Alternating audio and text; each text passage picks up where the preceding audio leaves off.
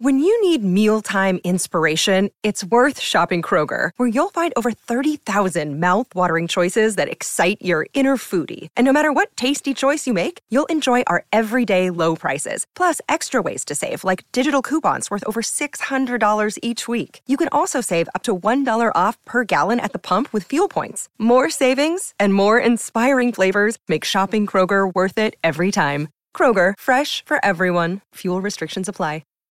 This episode is brought to you by Shopify. Whether you're selling a little or a lot, Shopify helps you do your thing, however you cha-ching. From the launch your online shop stage, all the way to the we just hit 1 million orders stage. No matter what stage you're in, Shopify's there to help you grow. Sign up for a $1 per month trial period at shopify.com/special offer, all lowercase. That's shopify.com/special offer.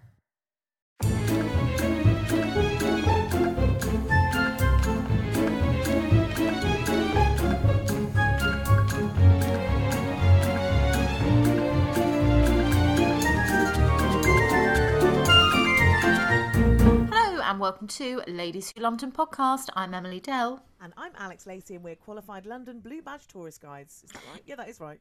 Yeah. All the way around. Yeah, that was fine. No, that's right. We are London Blue Badge guides, aren't we? It felt weird. Carry on. Okay. Each week we bring to you some of the best bits of London.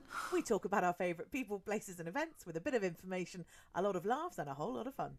We can be found on Instagram at Ladies Who London Podcast and on our websites, guideemily.com and alexlacey.com, as well as our dedicated website, ladieswholondon.com. Hello, Em. Hello. How you doing? Good. And do you know what? We need to actually change. Well, I just need to change my bit because my guideemily.com. Oh no. Has it been hacked? It's not hacked, but it is no more. Oh, are you no longer being Guide Emily? So I need another name, another brand. No, I'm closing it down, or I've kind of closed it down. God, Emily, get to the point. I'm making a new website. Right. With a whole new, what's it called? Web address thing. Oh, I'm so technical. Not a whole new web address. Is it just going to be emilydell.com? No, I think it might be guidedbyemily.com. Oh. Basically, because this is really boring actually, but the account that I've got my Guide Emily on, I'm also using it for another account, which is quite necessary. Anyway, I need to cut that bit out. So if you're trying to you're probably not, I'm sure there's no one out there that's actually trying to go on guideemily.com. Has there ever been a more scintillating start to a podcast? Anyway, how are you? Come on, tell us some fun things. I'm quite sleepy now. Wake up. I'm well, thank you. I was ill this weekend. A bit grotty, but I'm on the mend, and I'm back in London, and I'm still working. My best friend said to me the other day, just so that you know, I'm getting closer to throwing what's the word? When they stop you from doing something. When your friends get together and... Oh my God. Why do our brains not work? Thank you for everyone shouting it. We're automatically... What is it? Intervention. Oh, intervention. That's it. She said, so I'm getting closer to staging an intervention for how much you're working. I was like, yeah, okay, good. Well, something needs to happen, Alex, you know. Genuinely haven't stopped since the start of the year. I'm quite tired. So, yeah, but it's all good. And we are rocketing towards... Crimbo, old Halloween is done. So yeah, next thing up is the all the festive stuff. I went into the range the other day, which has the most amazing baubles. I'm talking about the kind of baubles, and they look visually the same kind of baubles that you'd get in Liberties, but they're 3/4 of the price. Oh. Get to the range, people. Get to the range. Talking of baubles, did you see the video of the massive Christmas baubles on, I think it was Regent Street, which came loose in the winds yesterday and rocketed down, I think it was Oxford Street. Yeah. It's bauble on the amazing. loose. Baubles oh my God. Loose. The video's all over Twitter. Go and have a look. Wow. Genuinely, it's like something out of a movie. It looks fake, but it's not, and it's utterly hilarious. Just these absolutely enormous baubles just skittering down the middle of the road. That's quite dangerous. I mean, yes, also quite funny. But yeah. Wow. Okay. God.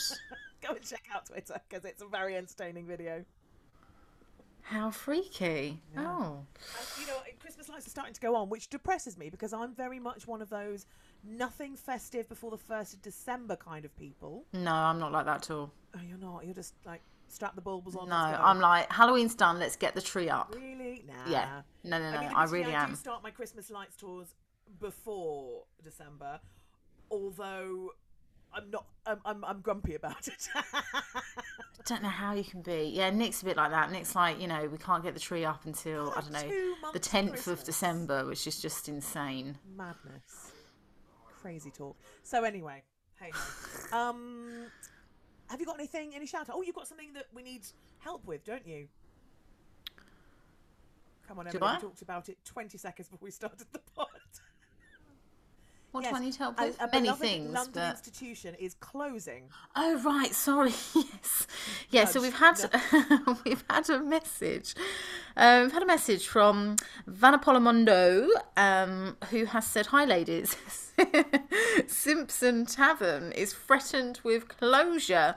I thought that maybe we could, put out an episode on it. So."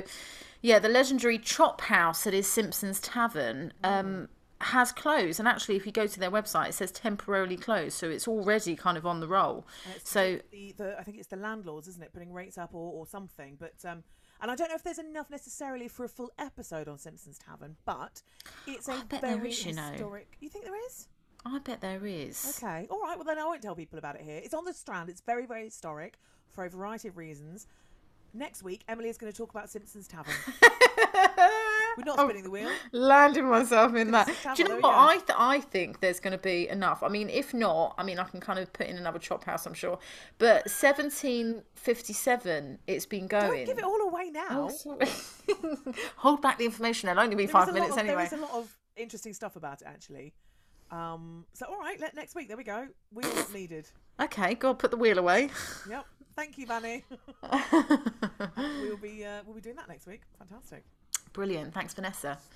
And if do you have any shout-outs? Or if you want to get involved in helping, I think there's a petition on all the socials. Look up Simpson's Tavern. Go and sign it.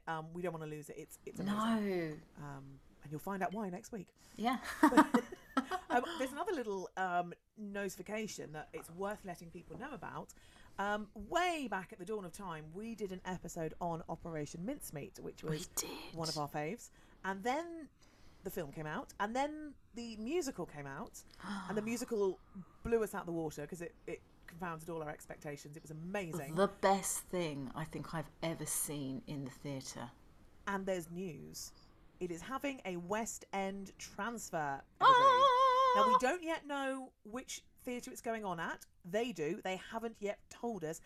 I have a little bit of insider info, and I've been told there's 3 theatres I think that are in the mix. I suspect it's going to be at the Criterion Theatre on Piccadilly. I might be wrong, but that's the kind of vibe that theatre normally goes for, so that would be a good pick for it. But if you want to find out, go to their website and join their mailing list, and you'll be the first to know. And if you didn't get to see it last time, oh my goodness, just don't miss it. I'm going to be going again. Definitely. And you've seen it twice now, haven't you? Yeah, that would be your third time. It's so good. It's amazing. So wow. Well done, Split Lip. Yeah, absolutely. So there we go. Now I do have a little shout out this week. I'm back from the Cotswolds, my lovely time in the Cotswolds. I say lovely time. It was a beautiful place to be. I mainly worked, but I did want to give a shout out to my lovely friend Kathy, whose house I was staying in. I found out when I was there, when she came back, that she listens to the podcast avidly. I didn't know that. Oh, well, definitely. Hi, Kathy. Hi, Kathy. So she was quite excited to hear her house in our podcast for 2 weeks. So I want to give her a shout out. Thank you for a lovely 2 weeks staying in her gorgeous house. It was gorgeous. I enjoyed the wallpaper. Yes, I gave you a little walk around, didn't I? But yeah, so hello, Kathy, and thanks for listening, which is nice. Yeah. Now, we didn't have a podcast pedestal last week, did we? Because it was Halloween episode. Yes. But you did put up a poll on the stories about that famous photo, the second one that you mentioned. Oh, yeah. Did we get some comments? We did. Don't look at it. Oh, okay. I can tell you. All right. So the options were, you said, what do you think? Do you think it looks like she's jumping off her bed or lifted by a poltergeist? Can I just remind people what it was? Yes. So this is, we were talking about scary things last week, and I was talking about scary photographs in London, and the Enfield poltergeist was, causing quite a lot of mischief in a bedroom used by two sisters. And this particular picture shows one of the sisters in a red dress, and she's being lifted by this poltergeist. And I put it to you, is she jumping or is she being lifted by a spirit? Well, I think you said it looked like she's being lifted. It looked like she's jumping off her bed. Poltergeist all the way. And the people agree with me. 71% reckon she's 71? She is not jumping. Look at her sister's face. She is terrified. Well, you know, her sister, she just could be scared of her sister being such a... to be honest. So yeah, the votes are in. 71%, but hey, you know, 29%, that's, you know, 29%. You know, think it's something spooky there, so that's something to cling on to. Yeah, there's 71% of people who are sane. Anyway, on to this week. And we are going with, well, I think we landed in Wapping, didn't we? And we are going with a request on this week. We had a request for a podcast on poor schools. And I couldn't find for the life of me who requested it. So apologies to the person who did request it. But I have just been failed massively in finding your name. So consider yourself shouted out, even though really? Now, it's quite a big topic, actually. And there was the reason I did it in Wapping is because you and I, well, you used to live in Wapping. I live very close, and there were there's a couple of them there, simply because they are, well, as the name suggests, poor schools for the poor, and the area of Wapping was now it's very kind of fancy and there's celebs that live there, and it's all a bit zhuzhy, but Ron Weasley. At the time, it was the docks. It was poor. It was hand to mouth existence. And so charitable schools and things like that were needed. So there are a few options there. But there's more, it's a bit more kind of complex than just one type of school. So there's a few different types. We've got a charity school known as a blue coat school. And this is what I was thinking of when we were looking at the Wapping ones, because you have the buildings there, and I'll come back to what you can see on them in a bit. But there's also there's two other types I want to have a little look at. One is called the Ragged School, and one is called the Industrial School. Now, these are all, we're talking largely about the Victorian era, but the charity schools, or the blue coat schools, go back as far as the 16th century, for very good reason. The difference between them, the Ragged School was kind of the school for those children who were so poor that even the blue coat or the charity schools wouldn't allow them in. It was given the name because the children who went there, well, I mean, pretty much they'd turn up with rags on their backs. They rarely had shoes, and they didn't have, if you turned up at one of these charity schools, if you didn't even have enough clothing to kind of come in, they would turn you away. Even though the blue coat schools did dress their students, if it was a case of, tons of children wanted to go to school, you'd pick the ones that you thought were going to be the most successful, and they're the ones who are obviously going to have a slightly better background. So that's what they would do. The industrial schools were slightly different as well. Ragged schools as well, they were often where children who had been involved in crime in some way, because they could be used by gangs for petty theft, all sorts of stuff. If they'd been up in front of the courts, often they'd turn up at the ragged schools. And the industrial schools were slightly different. They were ones that were set up to try and help children who were destitute, who were, proper abject poor, but as yet hadn't committed any serious crime or kind of gone into the underworld, if you like. And the idea was that you get them before they've been sort of adopted into that world, and you pull them out, you give them an education, and you give them a trade, and hopefully you sort of cut it off at the root. So you need to take them out of the environment that they're in. You can't just bring them in for some lessons and then send them back in the evening. You've got to properly take them out. So often they would be boarded. They'd be boarding schools. So this is kind of the basis for them. So if we go back to where it all starts, is this making a bit of sense, these kind of... Yeah, absolutely, yeah. So if we start out with poor schools / let's call them blue coat schools, I think, sort of charity schools. How far? So I said that it goes back to the 16th century. Now, can you think of anything in the 16th century that might have an impact on the number of poor people around, or the kind of, let's say, level of poverty that's around? Can you think of anything that might have happened to exacerbate the problem? So I know that at the time you had King Edward VI on the throne when they first began. Correct. So I'm guessing that it's there are repercussions from the change of the church. Absolutely, 100%. Nail on the head. The dissolution of the monasteries, and the reason for that, very simply, was lots of the poor in different cities and all over the place would get food, shelter, work, healthcare, apprenticeships, support, basically, from the monasteries. You know, monks would feed them. They would sometimes clothe them if they could, and so when the monasteries are dissolved, when Henry VIII splits from the church in Rome, gets rid of anything Catholic, such as monasteries, when they go, so does the support. But it also means that all of the stuff that belonged to the monasteries was sold off, land, buildings, all that kind of thing, sold off, destroyed, that sort of stuff, which basically meant that the rich got richer and the poor got a bit poorer. So the gap widens a little bit. And Henry VIII's son, as you rightly said, Edward VI, comes in and he sees that there's a little bit of a gap in this provision, goes, oh, hang on, that used to be looked after by, because of course churches being sort of the major institution in the country, that was the whole thing about, you know, being Christian is helping the poor, etc. When they've gone, he thinks, right, we'll need to do something, and he founds the first blue coat school. Now, do you know which the first blue coat school was? I've got a feeling, oh gosh, I think, or where it might have been. Oh, is it? There's not a visual there anymore? There is. The actual institution isn't there anymore, but there is a visual. Okay, so I think the first was in Hatton Cross, or near that general area. Close, not quite, but not far away. It's on Newgate, and it's Christchurch, Greyfriars. It was Christ's Hospital. Oh, of course. Do you know where I'm talking about? Yeah. So if you're scooting around City of London, if people want to kind of go and have a little wander, if you are behind St Paul's Cathedral and you're heading up towards Smithfield, sort of the eastern end of Smithfield, there is a ruined church, and it is where... Have we talked about the ghosts that are there? I don't think... Oh.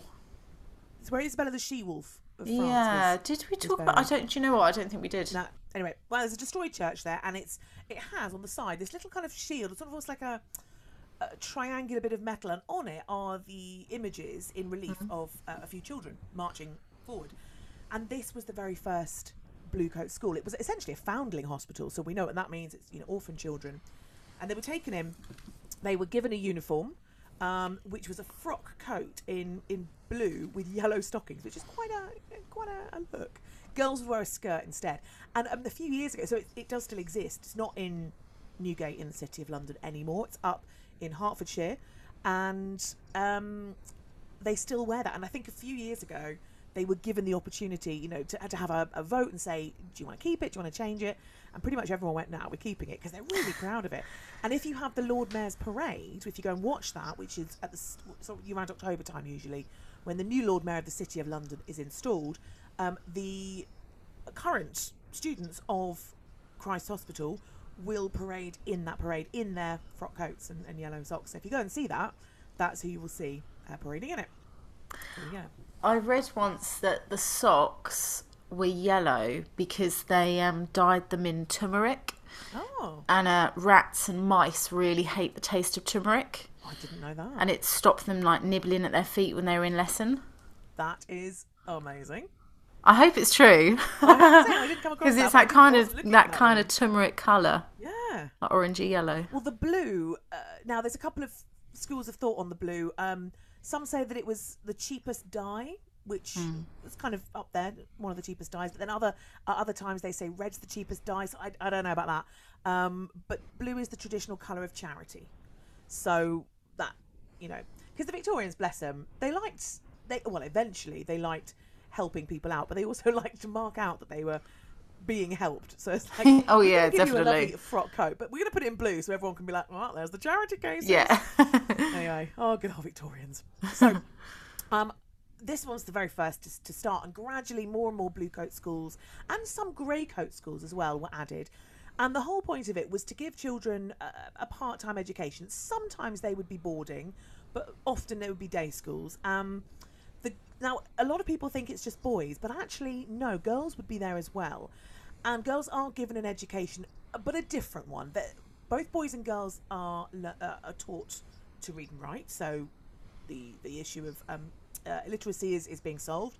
But then the girls are given basic maths and domestic pursuits, so things like sewing, darning, cooking, cleaning, all those sorts of stuff, because then you are good to go into service. So you can then go into the big house and do all the scullery maids, cooks, whatever. So essentially they're giving you a trade, and the boys would be given a trade apprenticeship as well. I love that they give girls the maths, because of course the girls would then be in charge of, if they were working in service, of figuring out, what you're spending on the food and this, that and the other, and budgeting for stuff. So I love that there's thought gone into that, which is quite weighing out the butter. Exactly, all that, weights and measures, all that kind of thing. And then if there were any students that were particularly academic, there was a few scholarships that were available, which could be given out to either, depending on the school, you could either have more years of study at the school, because not all the schools did, none of them did the length of education we have now, but some would then pay for another couple of years. Some scholarships would actually pay for you to go to university, and they might then have a link to a particular university or a particular college at a university. There's one of the schools in Wapping, which is kind of where I started my research, and I talk about on my Wapping tour. To give you a bit of an idea about how it was sort of funded, there was the master of the house was paid £40 a year to teach the boys. The mistress was paid £20 a year to teach the girls. Obviously, classic. Glass ceiling. Oh. Yeah, 50% less. What the hell? Yeah, and in Wapping, in this particular one, boys were educated for 4 years, and then they would become eligible for an apprenticeship. In this particular case, there was a board of trustees, and candidates who were deemed suitable to go into a particular apprenticeship, they would approve the £3 fee. Now, £3 is quite a lot, actually, but they would approve that fee for them to do it. The girls would go into the school and be educated for about 2 years, and then after that, only about 10 girls per year would be chosen to enter the boarding school, and then get a further 4 years to do the domestic service stuff. And the wages of the mistress and a cook as well for all the students was funded by the sewing and the knitting services provided by the girls themselves. So there's a little bit of child labour going on here. God, that's terrible, isn't it? Funding, God. but it's a lot better than. So they would get them to knit things, and then they would sell them on, and then put that money back into the poor school. Essentially, paying the wages of the people who work Paying there. the wages. Okay. But like I mentioned earlier, they can't cater for everybody.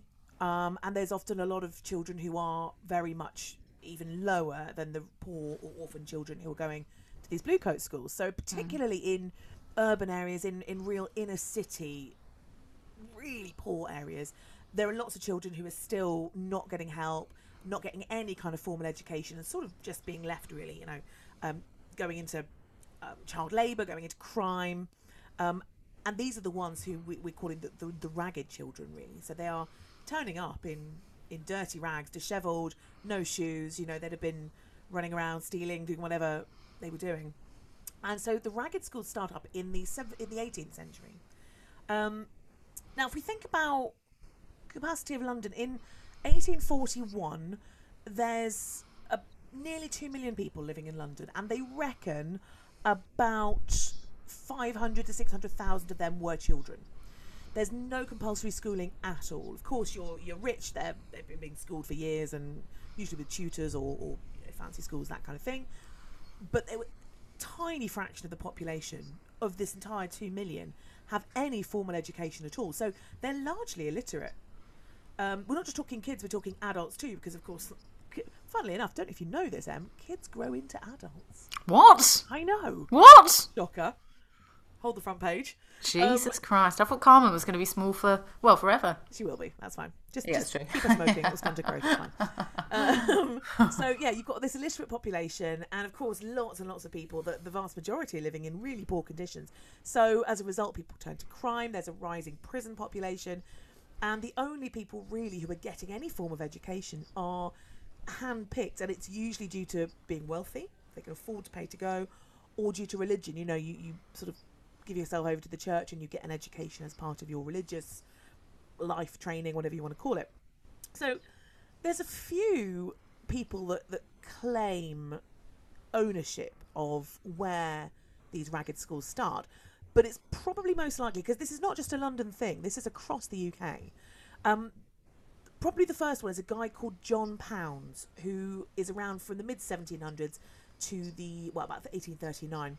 He lives in Portsmouth. He's a shoemaker, and he is kind of globally given to be the founder of this Victorian movement of ragged schools. He was known as the crippled cobbler. I know he had disabilities. I think he'd wanted to go into the military but couldn't due to his disabilities. And so what he did is he saw all these poor children in and around Portsmouth, and he really dedicated himself to the children in the area. He taught them, fed them. Sometimes, if he could, he gave them a place to stay as well. And he was not charging fees at all. And he started doing that in 1818. There was a chap in Edinburgh, Reverend Dr. Thomas Guthrie, who was an early promoter of it. And he started one of the first Scottish free schools for the poor. And then it trickles down to London. And the first guy in London that I could find is a chap called Thomas Cranfield. And he starts offering free schooling to the poor at, sort of around the 1820s, I think. And he's got a bit of, teaching chops, actually. He learned to teach when he was at a Sunday school when he lived in Hackney. And he then started a day school near London Bridge, a place called Kent Street, and started to bring in quite large numbers of children without any payment whatsoever. By the time he died in 1838, he built up a network. There were about 19 different schools, so Sunday schools, night schools and infant schools, dotted around London in different places that offered free services to the children of poor and destitute families. Wow. Yeah. So quite an important thing. So this is a really big movement that starts, and one of the people who talks about the importance of education in cities such as London, I wonder if you can guess who might have an opinion on this. Oh, Pepys. But Pepys is dead and gone. Oh, we're talking in the 1800s. We're talking 1800s, yeah. Who else likes a bit of a chat about Victorian poverty and children? Oh, Hogarth. Dickens. Oh, Dickens, of course. Oh, Hogarth's Chuck. 17, isn't he? And he says, without more schools, the capital city of the world would become a vast, hopeless nursery of ignorance, misery and vice, a breeding place for the hulks and jails. So there we go. So this whole movement is kind of an attempt to find a way through poverty by educating people and essentially improving their possibilities, their chances. They're all over the country, particularly in urban areas for obvious reasons, and they set about educating the children. They're mostly supported by private institutions and often operated by churches or other religious institutions. And what they would do is they would clothe and teach the students free of charge. They gave basic lessons and sometimes, where possible, provided food as well. Some opened refuges where children could sleep, particularly in winter when it's really, really cold. There's a thing that comes about called the Ragged School Union, and a chap called Mr. Locke, who belonged to it, he said that the government needs to give more thought to preventing crime rather than punishing the wrongdoers.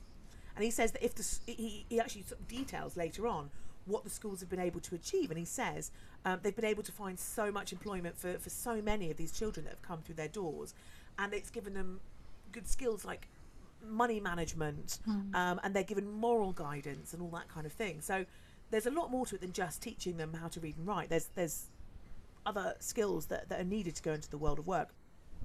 There was a book that was written called A Child's World, and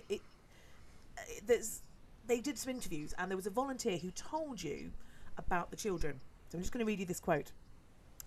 The children are all of them ragged and dirty, and some of them revoltingly so, and who were spending the Sabbath in lounging about the streets and yards, playing games not of the most innocent kind. When ushered into the first classroom, they whistled, sang, shouted and yelled until better sport presented itself. The girls' appearance was unrefined in the extreme. Their answers to the teacher's questions revealed a state of ignorance truly deplorable. Oh, God.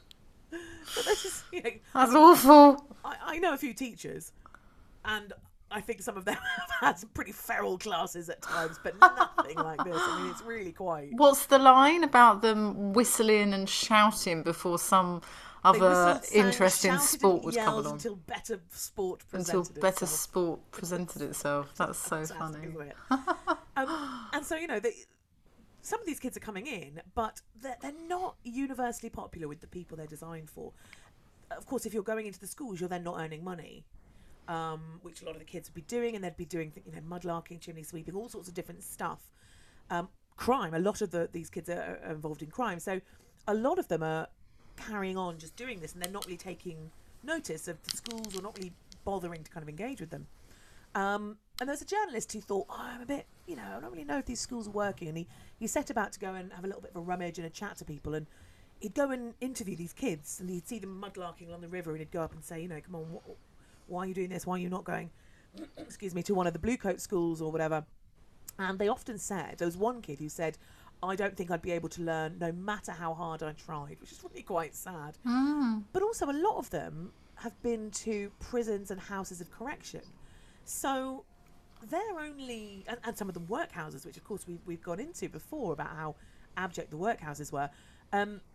So a lot of them, if they're thinking about an institution, they're not thinking of a nice institution that's going to help them. They're not attractive prospects. They think, it's going to be the same as this house of correction or a workhouse, and they're not going to think it's anything better than that. So what's their drive to do that? They're not going to be earning, and they think it's going to be as awful as those. So can't really blame them. No, can't blame them at all. No. Now our friend Dickens did visit one, and you probably visited more than one actually, but one in particular called London's Field Lane Ragged School. It's a real place, and it's very near the area where he set Fagin's lair in Oliver Twist, which is Saffron Lane, isn't it? Yeah, that's maybe the one that I was thinking of near Hatton Garden. Oh, maybe. Yeah, because there's still a couple of the statues just above the door. Yeah, it might be there. That one opened in 1842, and it had 3 schools. It didn't just teach kids; it taught adults as well. There was a day school that taught reading, writing, counting, and, of course, the Bible. And then 2 night schools. You had one for vagrant and destitute adults, and one for boys who had employment during the day, so they couldn't come in the day, they'd come in the evening, and it ran different classes. So what they're doing is they're teaching you, the 3 R's, but also they're running classes on things like shoemaking and tailoring, and for the girls, like sewing. So they're trying to give you skills as well as the ability to read and write. So Field Lane fed and clothed its students as well, and they ran a night refuge. They gave parenting lessons for mothers and, of course, a Bible school at weekends. London's Field Lane would take any religion or background. It didn't matter if you were Christian or not, but it is based around quite evangelical Christian beliefs. So you can go in with any religion. You're probably they're gonna make a good old stab at trying to make you come out Christian, basically. Yeah. And what they would do is they would have lessons on, like I say, parenting for mothers, and for fathers on what their duties should be as a father. And it was all under the premise of doing what's right by God, essentially. So there's a bit of an ulterior motive there, but I mean, like I say, Victorians, that's kind of their vibe. That's what they do. Dickens was really shocked by what he saw. I mean, we heard what the volunteers said earlier about how the kids were, and he wrote about it. There's a little quote that I'm going to give you. The school consisted of 2 or 3 miserable rooms upstairs in a miserable house, where children were huddled together on a bench, while some flaring candles were stuck against the walls. Not to be trusted with books, the children were taught orally by a voluntary teacher to look forward in a hymn to another life which would correct the miseries and the woes of this one. God.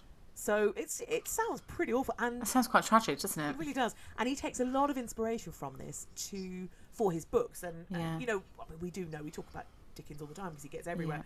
Good old Dickie. And it's funny because, you know, Dickens is a tough read. It's not the easiest to read, but actually, the more you know about the history and about him and what he saw and what he, you know, visited, it makes sense. It's all in there. He just writes it down and puts it in a story. So he's got a poor school in there, and he does also put in Christmas Carol. If you remember, now it's funny because it depends what your memory of a Christmas Carol is. If it's an accurate one, the Ghost of Christmas Future is quite a sort of scary prospect, and in the book, the Ghost of Christmas Future has two ghosts that sort of cling to it. One is the ghost of want, and one is the ghost of ignorance. And he was inspired to put them in from what he saw in these poor schools and the kind of the poverty of the community. And he was like, you know, if this carries on, that's what you're going to get. You're going to get poor, want and ignorance everywhere. Yeah. Now, these schools they grow quite a lot, and a lot of the ones in London come under a thing called the London City Mission, or the LCM. And this starts in 1835. It's created by a Scottish guy. Now, there's quite a lot of Scottish impact on the poor schools in the UK. It seems like they were really pushing it. And a chap comes down from Scotland. He's a missionary worker. He's called David Naismith. And he founds this LCM. And he appointed, as part of it, missionaries who were paid to help the poor with a whole variety of different stuff. So you've got your education, sure, but they also created things like clothing clubs and soup kitchens and stuff like this as well. And they start to get in money from wealthy benefactors. One of these wealthy benefactors is a chap called Lord Ashley. Do you know Lord Ashley? You'll know him by a different name. Ashley. Any bells? No. He is the 7th Earl of Shaftesbury. Oh. Now, people might be going, Shaftesbury, that rings a bell. He was a very famous philanthropist. We have Shaftesbury Avenue named after him for his good philanthropic work. And what else do we have that was built for him, Emily? So we have the Angel of Christian Charity. People call him Eros, but it's incorrect, isn't it? It's Anti-Eros. And yes, and his arrow used to be, before I think it was stolen, pointing down to Shaftesbury Avenue as a nod to Lord Shaftesbury. Yeah, and where is that sculpture? Piccadilly Circus. Absolutely. So if ever you do the whole, I'll meet you at Piccadilly Circus under the statue of Eros. It's not Eros, and that is the statue to Lord Shaftesbury, the Earl of Shaftesbury. And the Earl of Shaftesbury doesn't just give money. He's also, so I say he's a philanthropist, and we always refer to him as a philanthropist. In the 1840s, he's really concerned with child labour. And he commissions reports from a commission called the Children's Employment Commission. He wants to know about child labour, and the first one is published in 1842. The first one deals with children who are working in mines and collieries. And what they do is, in order to get all the information, they go and they literally interview these children, these poor little kids who are working down the mines. And it publishes this report about low pay, the hours, the dangerous work conditions. And then later that same year, a second one, and this then includes loads of other trades and hundreds of interviews with children. So he is very, very interested in child poverty and child labour. So it makes sense that he is supporting the LCM. It also makes sense that he then, in 1844, helps to establish the Ragged School Union. And this was founded in order to basically bring together all of these slightly disparate groups of ragged schools and poor schools across, not just London, but further away.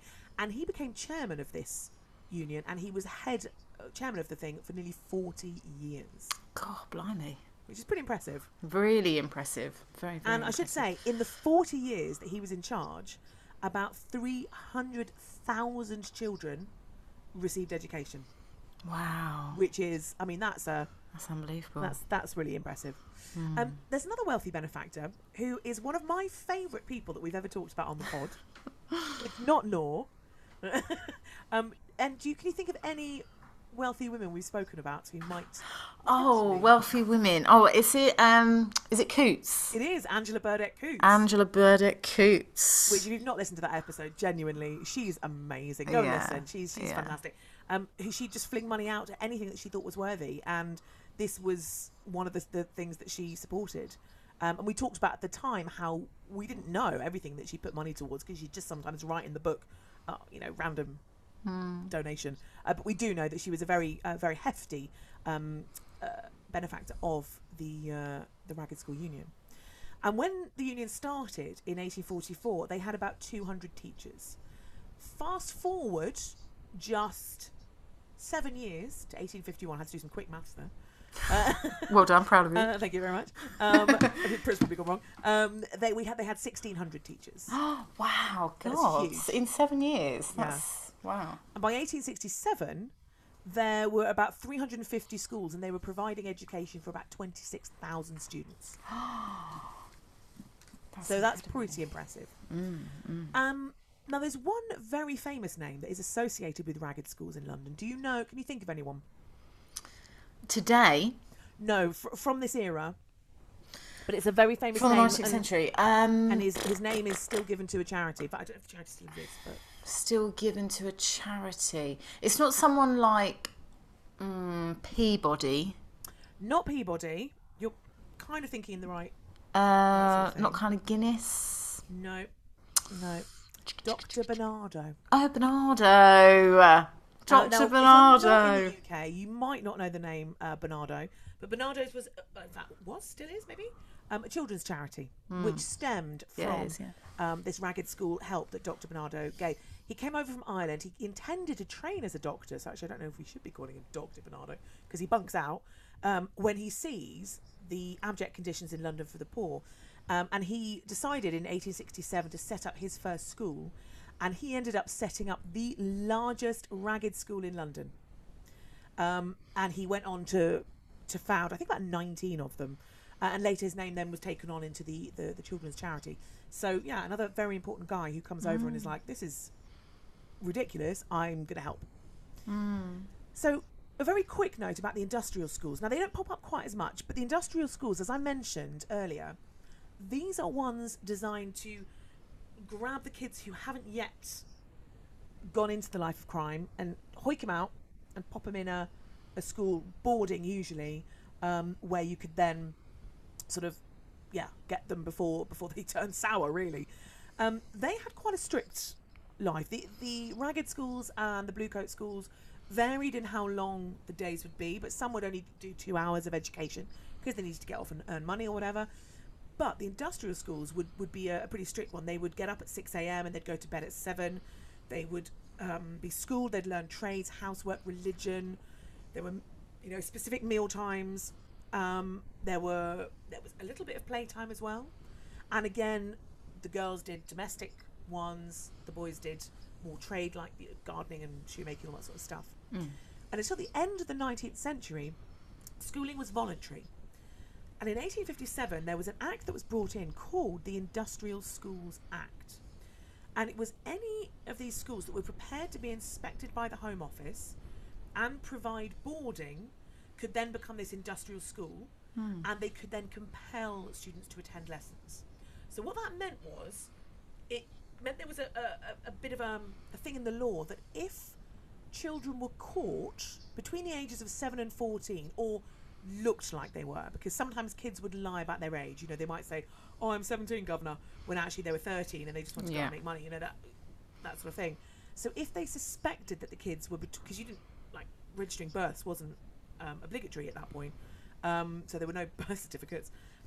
If you were thought to be between 7 and 14 and you were caught working for, say, criminals or gangs, you could be sent off by the magistrate for residential schooling for up to 2 years.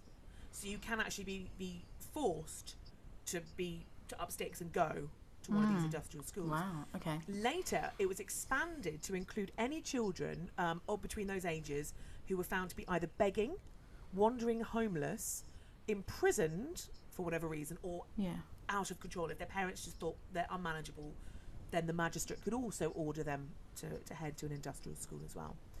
parents were supposed to contribute to the industrial schools. The Ragged and the Bluecoat were free. Parents were supposed to contribute, but realistically, very, very hard to enforce. And a lot of these kids, their parents didn't have the means to do it. They're still from the same backgrounds. They just haven't quite gone all the way down the chute. So realistically, that didn't happen. But they'd have sponsors and things who would do that for them. And then eventually, by the late 19th century, most of the charity schools of all of these, so Industrial, Bluecoat and Ragged, were pretty much absorbed into the state system or had become so successful that they became private schools, independent schools. Yeah. And there are still today between 60 to 90, the numbers vary because they kind of, some drop out, some come back, different Bluecoat schools that still exist. Really? The UK. Oh, I didn't realise that. They have the name, but they obviously now operate through the normal school system. They don't operate the same way, but there are still some Bluecoat schools. And in fact, there are some that you can see around London. Do you know any? That are still going now? Yeah. I don't know. I think I only know the ones that have now turned into something else. Well, there's one in Westminster. Oh. Yeah, there's one in Westminster. And there's also quite a lot of stuff that you can see, buildings that belong to these schools as well. So we talked about Wapping, having a few. And within maybe 5-minute walk, there are 3 that I know of anyway. Possibly 4, actually, if we include the one near your house. Which were Bluecoat schools, and you can tell that they were. And how can you tell? So above the door, you have these charming little statues. They're like doll-like figures, usually of a young boy and a young girl wearing the blue coats. Yeah. They're known as the model students, which is both kind of tongue-in-cheek, but also it's how they want the students to be, is sort of perfectly dressed and ready to learn, but also they are models of students. And they're often made, in fact, the one in Wapping, there's one called, I think it's St John's, is made of Codestone. Now, Codestone is a proper nerdy guiding thing, isn't it? Eleanor Code. Eleanor Code. Eleanor Code, who was a lady who made this amazing type of stone. What a gem. Which, oh my God, we might have to talk about her at some point. Which basically the stone doesn't erode. If you're ever on Westminster Bridge, look at the lions on the south side of Westminster Bridge. They're made in Codestone. And they do not weather. They do not weather. They stay nice and white. And she took the recipe to her grave, so we don't actually know how to make Codestone anymore. But basically, they're really great for things that you want to stay there. So they are made of Codestone at the front of the Wapping one. On Caxton Street in Westminster, and I think now that's still that school. I'm just not sure that they use that building anymore. Okay. But it's a beautiful building, and it's got your model student. I think it's just a boy in that one. They would separate the boys and the girls, so you often would have one entrance for the boys, one entrance for the girls, sometimes even different buildings separately. But I think that one there is possibly just a boy. Maybe it's both. I'm not sure. Can you remember? I think it might be just a boy. Might be just the boy. Yeah. Right. But there's also a Ragged school that you can visit in the shape of the Ragged School Museum. Now, as I understand, at the minute it's closed for refurb, but it's due to open up sometime in the autumn, but there's no particular date yet. It's on Copperfield Road in Tower Hamlets, and it is this amazing big building, and it's got this Victorian classroom, so it shows you how it would have been. It talks you through I think they had about 160 kids at any given time, so it's quite large. And this was the one that was used by Dr. Barnardo to house the largest Ragged school in London, so it's in that same building. So we're going to pop that on the list, and maybe we'll do another little podcast. Oh, that would be good. Yeah, I'd like to do that. So yeah, we still do have these little things. Now, the Ragged schools tend not to have the model students on them. It's the Bluecoat ones that usually do. But you will see them around. So if ever you've seen a building and you see these little sort of statues of what look like, well, they don't make them look like kids. They look like small adults, which is, I guess, what they were sort of training them to be, in a little blue outfit. And you think, what on earth is that? Highly likely it's a Bluecoat school, and you'll find them across the country. But there we go. So that's a little bit of a trot through a couple of 100 years of the poor schools in London. Wow, that was so detailed, Alex. That was fantastic. It's because it was something I knew a fair bit about, and then the more I dug, the more I hadn't come across the industrial schools before. No. Very interesting. And the more I dug, Really I was like, interesting. oh, this is amazing. Yeah. There's the one in Rotherhithe, which is just next to the Watch House Cafe, shows the girl and the boy. It almost looks like they've got red lipstick on. And the little boy, his buttons have popped open and you can just see his little belly as if to say, you know, this one's really good. The children get fed really well. Yeah. He's got like a little kind of pop. I love it. Yeah. Oh, bless. So there we go. That's the Paul Schools. Brilliant. Love it, Alex. Again, it's just so lovely to... I know. Almost shook your hand. In the... no, let's not do a Bake Off reference. So yes, that's fantastic. Yeah, really good. And yeah, so nice to again have such a list of people that spent years, you know, there was that one person that you said 40 years of their life dedicated to helping children. So Shaftesbury. Really nice. Yeah. Your brain needs support, and new Ollie Brainy Chews are a delightful way to take care of your cognitive health. Made with scientifically backed ingredients like Thai ginger, L-theanine, and caffeine, Brainy Chews support healthy brain function and help you find your focus, stay chill, or get energized. Be kind to your mind and get these nootropic chews at ollie.com. That's OLLY.com. These statements have not been evaluated by the Food and Drug Administration. This product is not intended to diagnose, treat, cure, or prevent any disease. Podcast pedestal. Which begs the question, podcast pedestal, where are you going? What's happening this week? What do you think? Well, I will pass the baton to you.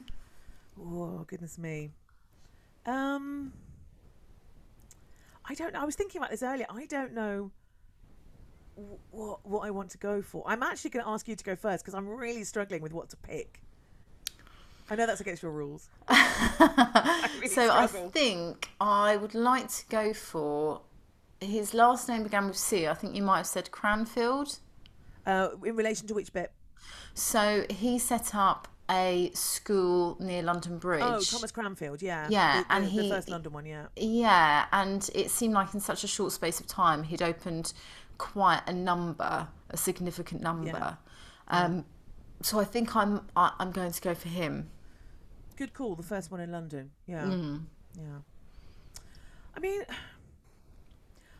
I'm very tempted to go for Angela Burdett Coutts just because I love her, but she's not the biggest part of this. I mean, I think I'm going to go for the Earl of Shaftesbury. Because he's so committed to child poverty. He's so committed, not to child poverty, to abolishing child poverty. I really love child poverty. Can't get enough of it. But I like dedicate my life to child poverty. But I like that he's not just sort of chucking money at it and going, that'll do. He's like, no, I'll chuck money at it because I've got that, but I've also got the ability to do other stuff. And I think it's really nice. I always love it when, as guys, we're able to give a story to a name that people know really well but don't know anything about. So, for example, Shaftesbury Avenue or the well, let's call him Eros for the sake of argument. You know, and people are kind of like, often people will chuck that thing of, oh yeah, it's the Eros for the Earl Shaftesbury, but they don't really kind of know too much about it. So I quite like it when we're able to go, that name you know, well, here's a bit about him. And I think he was so instrumental in sorting all that out. And like you say, he was 40 years in that job. Yeah. With 300,000 kids coming through. That I think he's my top dude for this week. That's a good one. I'm also quite tempted to change my answer. Oh, here we go. And go for Dickens because he went into one, he was inspired, and it probably allowed people to know a bit more about the schools from reading his books. Yeah, and we do know what, you know, the impact that Dickens had for the poor population. You know, we know that his writing about it shone a light on it and everything. So yeah, I think I'm going to go for Dickens. Okay, all right. Dickens versus Shaftesbury. Two big names this week. There we go.